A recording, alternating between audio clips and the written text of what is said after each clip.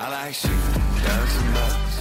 While you might have heard his name associated with terms like new country or breakthrough artist, Walker Hayes is anything but new to country music. Country stuff. Country stuff. I like country stuff. Walker, my mama makes the best country stuff. Country stuff. I like country stuff. In 2005, after completing his music degree at Birmingham Southern College, Walker and his wife Lainey moved to Nashville, where he could pursue a career in songwriting.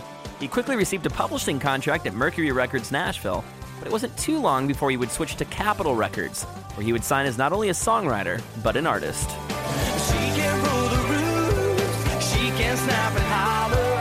She can wear the pants.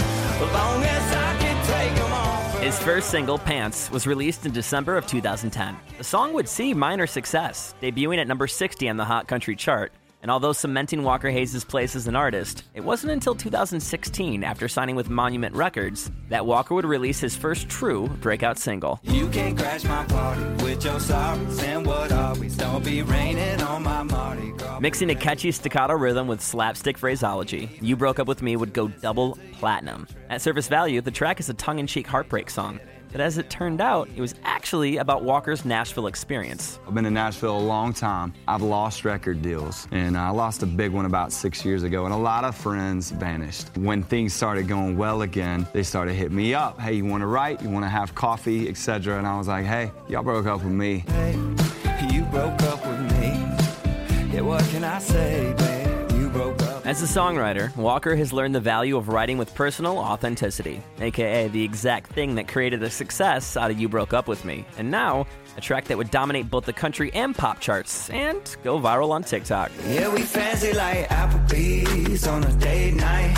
Got that Bourbon Street stay. My name is Eric Zachary. This is the Spout Podcast, where famous people spout off about more than they're famous for, and today, that's Walker Hayes. Fancy like. Hey man, this is very overdue because I worked in country radio for 5 years and I was doing a lot of it remote, so I never got the chance to formally interview you, but I played Right. You Broke Up With Me. I want to get this number right. I think like 23,448 times, give or take. Dude, I love it. Yeah. I love it. Thank you for that. That was that song was huge for us.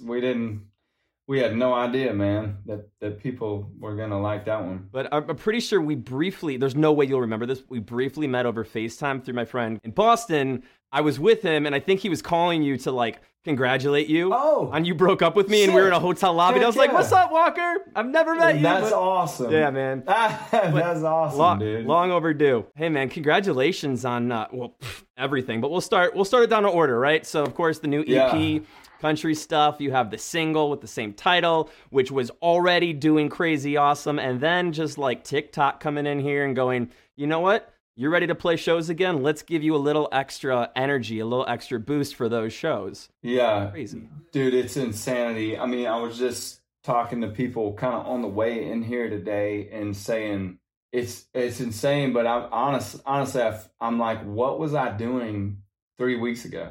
You know what I'm saying? Yeah. Like it is just remarkable the shift that a career and a business and music can take in just a blink. You know, that's the beauty. I mean, I feel like that's kind of the beauty of this industry we're in. You know, even you is like, you kind of wake up every day and in the back of your mind, you're like, what will come of this, that we create? You take nothing and then you leave that day and a song exists. And your hope is and your dream is that one day the masses are singing along, and somehow you tapped a nerve that they needed tapped, and so it's crazy, but that's really how I feel is I'm like, what in the world was I doing like 3.5 weeks ago before all this happened? Because now it's just the trajectory of the shows this fall.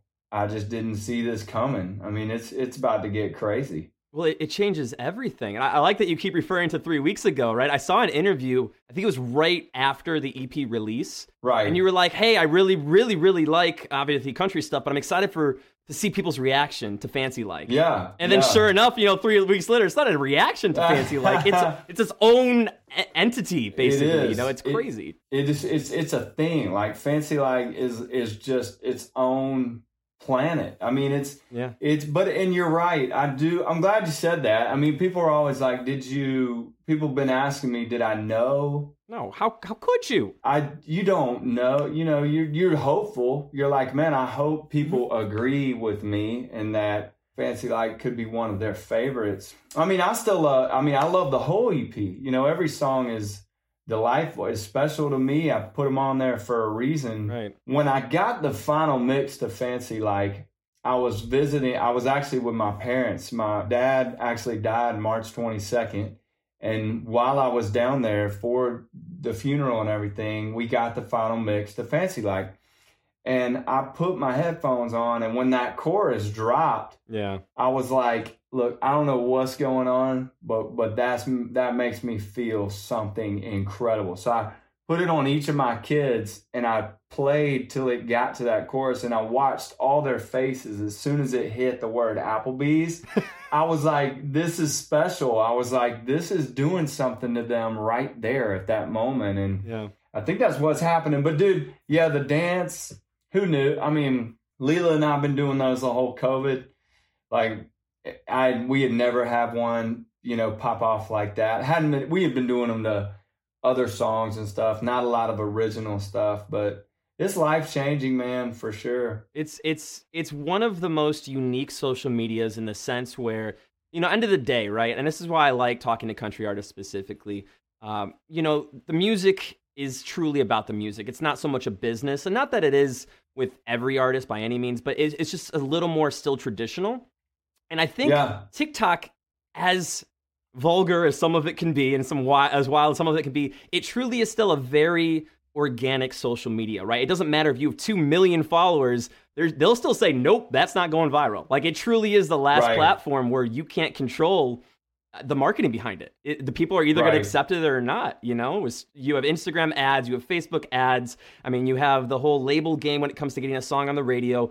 But TikTok is just, do the people like it or not? Are they into it? Or are they not? And there's no bounds of genres. There's no bounds of the artist. It's just, do they want to do the dance? Do they relate to it? And I can't think of a song that checks more boxes that more people can relate to than Fancy Like. Well, I love, honestly, all those things you're saying. I mean, I haven't analyzed kind of the pros and cons of each social media platform, but everything you just said is really great for me because I personally thrive under being really comfortable, and I'm most comfortable when it's not calculated, when it's not curated, when it's not pristine. I just don't, even the songs on the EP, like you take a song like Cry or I Hope You Miss Me and it's perfect, but to me it lacks kind of like the rawness of country stuff and Fancy Like.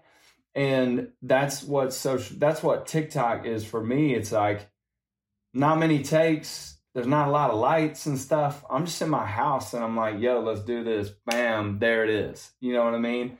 And I think people respond, like you just said, it's just artists to the people. That's it. There's no middleman. There's no, it's not an advertisement. It's not business. It's just like, oh, I literally, bam, that dude did it and it got to me. And you're right.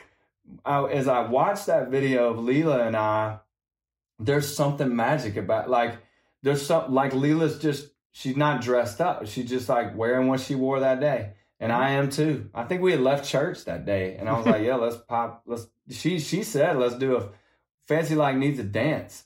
We just came up with it, didn't overthink it. Like the moves aren't hard.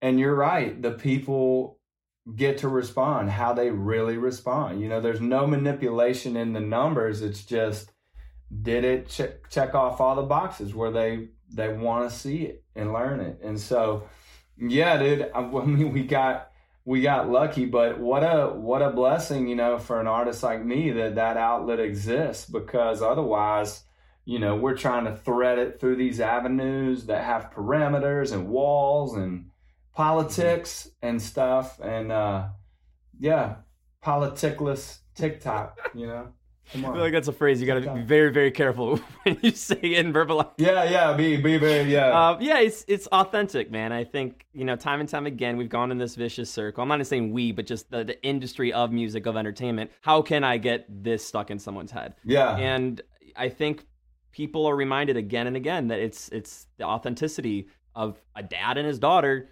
doing a dance. And it doesn't read as like, okay, what move could we do here that people will like to do? It's like, no, we're just being goofballs. We're just screwing around. We're having fun. And it's crazy. And then, you know what, like you were just talking about the business, it'll be something else, and what's funny is somebody always figures it out, somebody for always, about a week. Yeah. Somebody always blows up on these platforms, and if we're lucky, a lot of people do, but then eventually it'll lose its luster, and there'll be another way, and honestly, I was just talking to my publishers, the people who signed me to write songs 5 years ago, and we're just blown away. We're just, it's just like, this is what you wake up going, hey, maybe today's, you do this, and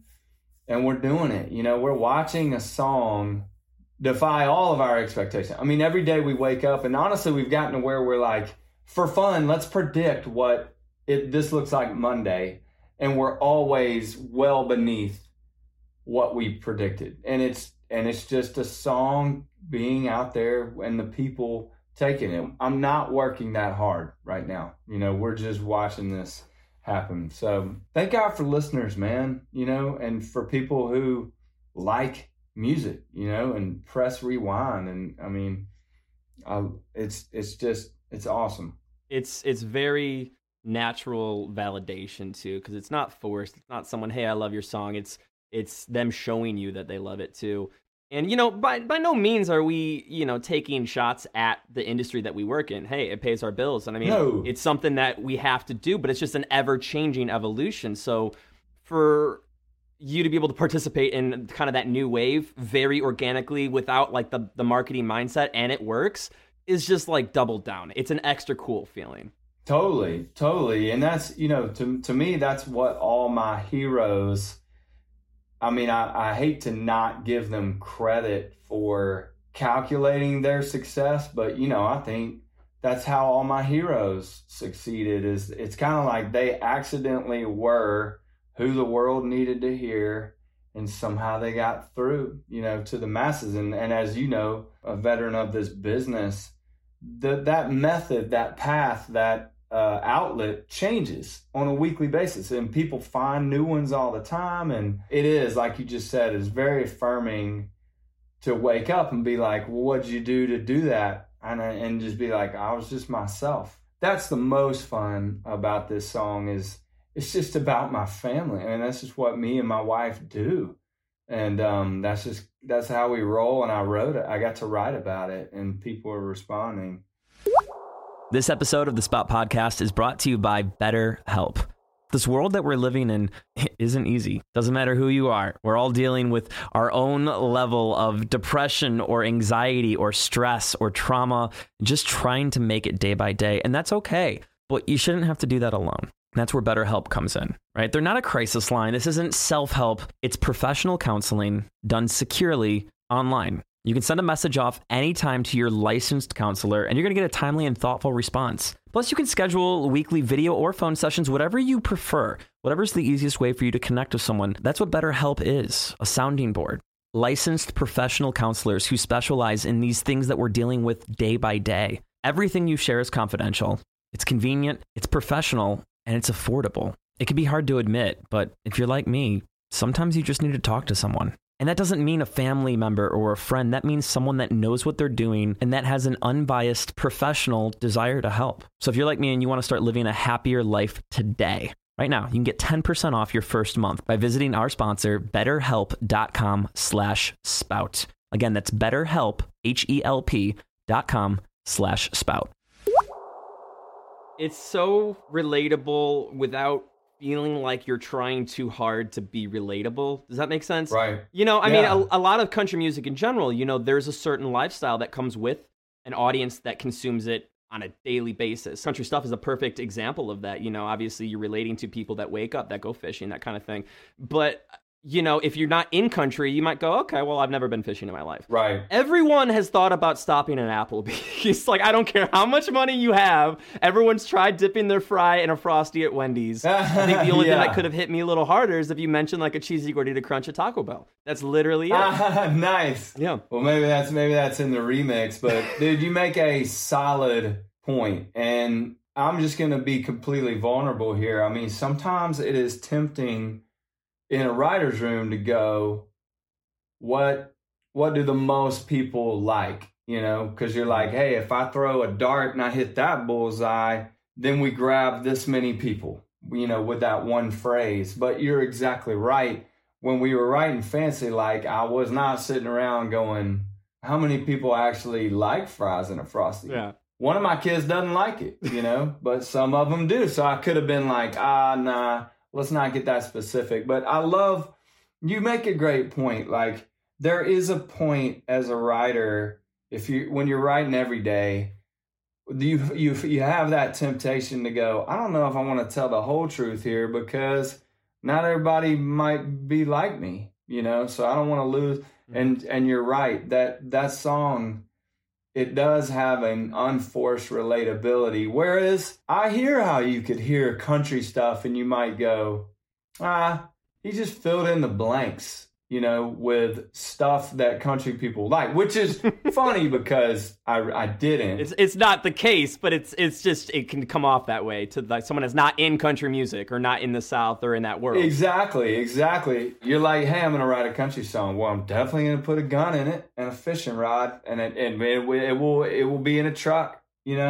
And so, some of those points are easy to hit and seem a little like paint by numbers. But to me, Fancy Like just sounds like everybody who kind of grew up near or in a strip mall town. Like that's just what life was. I remember in high school, my mom and dad used to get so mad because I would steal his credit card and go to Applebee's with a friend, and he'd be like, what are you eating there? And I was like, Bourbon Street steak, man. I go all out. It's on you, Dad. And he's not even mad. He's just confused at how much money you were able to spend at Applebee's. He was like, why is it always like $16? And I was like, artichoke dip, Bourbon Street steak, Oreo shake. But that's one cool thing about my team and the music I'm allowed to write is they really encourage me to get specific. Like if you listen to the EP, there's a song called Briefcase about my dad. I don't want to make you mad, but I didn't write that for anybody but me. I just had to get that out.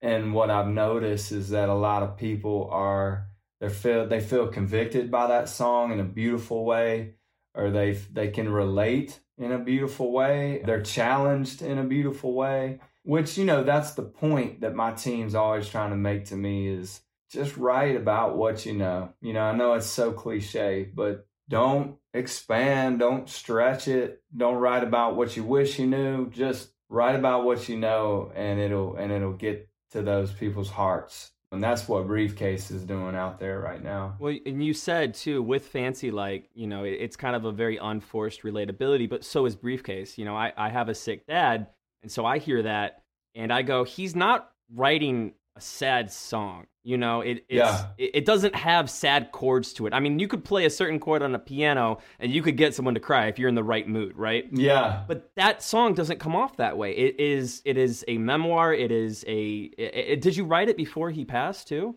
I did. I wrote it, and I'm getting goosebumps actually just listening to you talk, because my purpose for the song was to not write this unrealistic ode to a perfect father. It was to be honest, because in my personal opinion, an honest relationship is the most loving. When you can say, hey, you're not perfect, I'm not perfect, but we're going to be imperfect together forever. And that's where my father and I were able to come to over time and understanding as life gave me wisdom and forgiveness and stuff like that. But I appreciate you saying that. It's not is not a sad song. I just wanted to be honest with everybody. And, you know, I think as you get older, you can learn. You know, it's not sad to look back and go, I wasn't as smart as I thought I was. You know, maybe treat my dad the way I did as an adolescent. Maybe that wasn't so great. Maybe I didn't get it. And maybe I'm actually proud now, even though I said as a kid, you know, I don't want to be like him. I'm actually proud. You know, I get proud when my mom's like, hey, you're just like your dad. And I'm like, that's pretty cool. I'm sure you have a lot of the same moments I do. You know, my relationship with my father and kind of what I ended up doing versus what he did, a little more one-to-one than yours, but still similar in a sense where, like, we actually have a running joke that maybe the microphone didn't fall too far from the stand. So when you say, you know, maybe the guitar isn't that far from the briefcase, you know, that's great. That hit. But my dad was a disc jockey, and he was a music coordinator in restaurants and whatnot, and then I ended up in music business and hosting and interviewing. So kind of hearing that, it wasn't a song where I went, oh, that equals this in my life. It was immediately my song. And I talked to quite a few songwriters, and I know that there's kind of this careful balance where, like, when does a song become the audience's? Because you live with it, you sit with it, you write it, you listen to it 1,000 times before anyone else does. Right. But when you put it out, is that something that is still always yours, or once it's out, is it all about seeing how it affects other people for you? You know, that one will always be mine. I think the timing of it, writing it while I was losing my dad, I will always see visuals of losing him with that song. I will always also reminisce. One of my favorite lines in the song is, but I love the sound that his keychain made when he got home in the evening. Because I remember that so vividly. Like, I mean, I remember that as like a 5-year-old. I just remember the cadence and his slow steps coming up the wooden stairs on the side of our house, hearing his keys jingle. Dude had like 1 million keys as a realtor back then. But man, I mean, the song, I give the songs to people, and my grandest hope, which is probably unrealistic with every song, but is that it points to something eternal and is healing. Like, for instance, one of my favorite reactions would be like, hey, I heard that song and I called my dad. Hey, I lost my dad and that reminds me of him. You know what I mean? And obviously that song is no longer mine. It's ours. That's a beautiful thing. I just love to make people think after I've thought, because that's the joy I got from writing that song, is to sit and remember the sound of his keychain, and remember him always standing there with a briefcase, and remember my kind of stupidity and ignorance, and laugh at myself as a 17-year-old going, I could do this myself, Dad. I don't need your help. I don't want to be like you. And then to laugh at myself when I have kids and I have dreams and go, wow, my dad was a lot smarter than I thought he was. And he was a lot more patient. You know, that line in the song where it says, I know I held it against him throwing that baseball against the steps, but he didn't hold it against me because I wasn't a father yet. You know, and my dad always was very forgiving and patient with me as a kid, even though I was a little bit rebellious. But man, songs are not, it's funny. I think when you write them, you're like, this is for me. This is my journal. I'm letting this out. This is therapeutic. And then it's a very gratifying feeling to hear the world respond and go, no, that was my song. You know, I wasn't even thinking about you. It's funny how life works. And as cliche as that sounds, I mean, just earlier in our talk, when you said you got the final mix of the EP at your dad's funeral. Yeah. I'm not trying to draw more emotions than we have to out of you right now, but just that I can't even begin to fathom how beautifully perfect that is. Yeah. You know, to hear the final mix of Briefcase in this moment of vulnerability. Yeah. I mean, honestly, I couldn't listen. I mean, I shed many tears, you know, trying to listen to that. I've shed many tears trying to sing it. When was the first time that you were able to listen to it after he passed, and it wasn't so much of a tearful moment as it was truly a happy remembrance? You know, when we did the video after he passed, and I sat with the briefcase and thumbed through pictures. And as I did that, I actually remembered the night Dad died.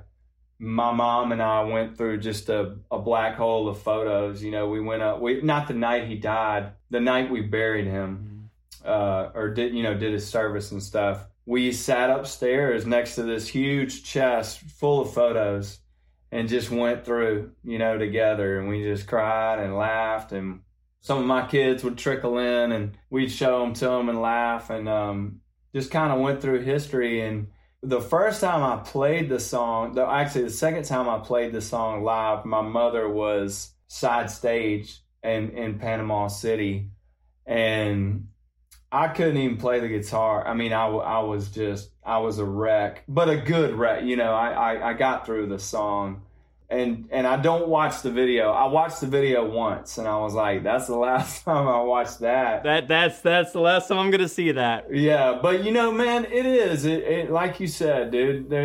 That cliche is cliche for a reason. It is funny how life works, and I'm gonna try to say this without just bawling, but I wish my dad could see how much our relationship impacts people, how much we together, and just I wish too he was here. I know he sees it. I just wish I could see him see it. I know he would be so proud and excited, because he always knew I had something to offer, musically. It never mattered him, like the success. He was so proud of me for pursuing just this wild dream. I think he always stood back a little baffled by just the path that my wife and I took. And I think he just genuinely enjoyed watching us try and dream and chase it. But the fact that I lost him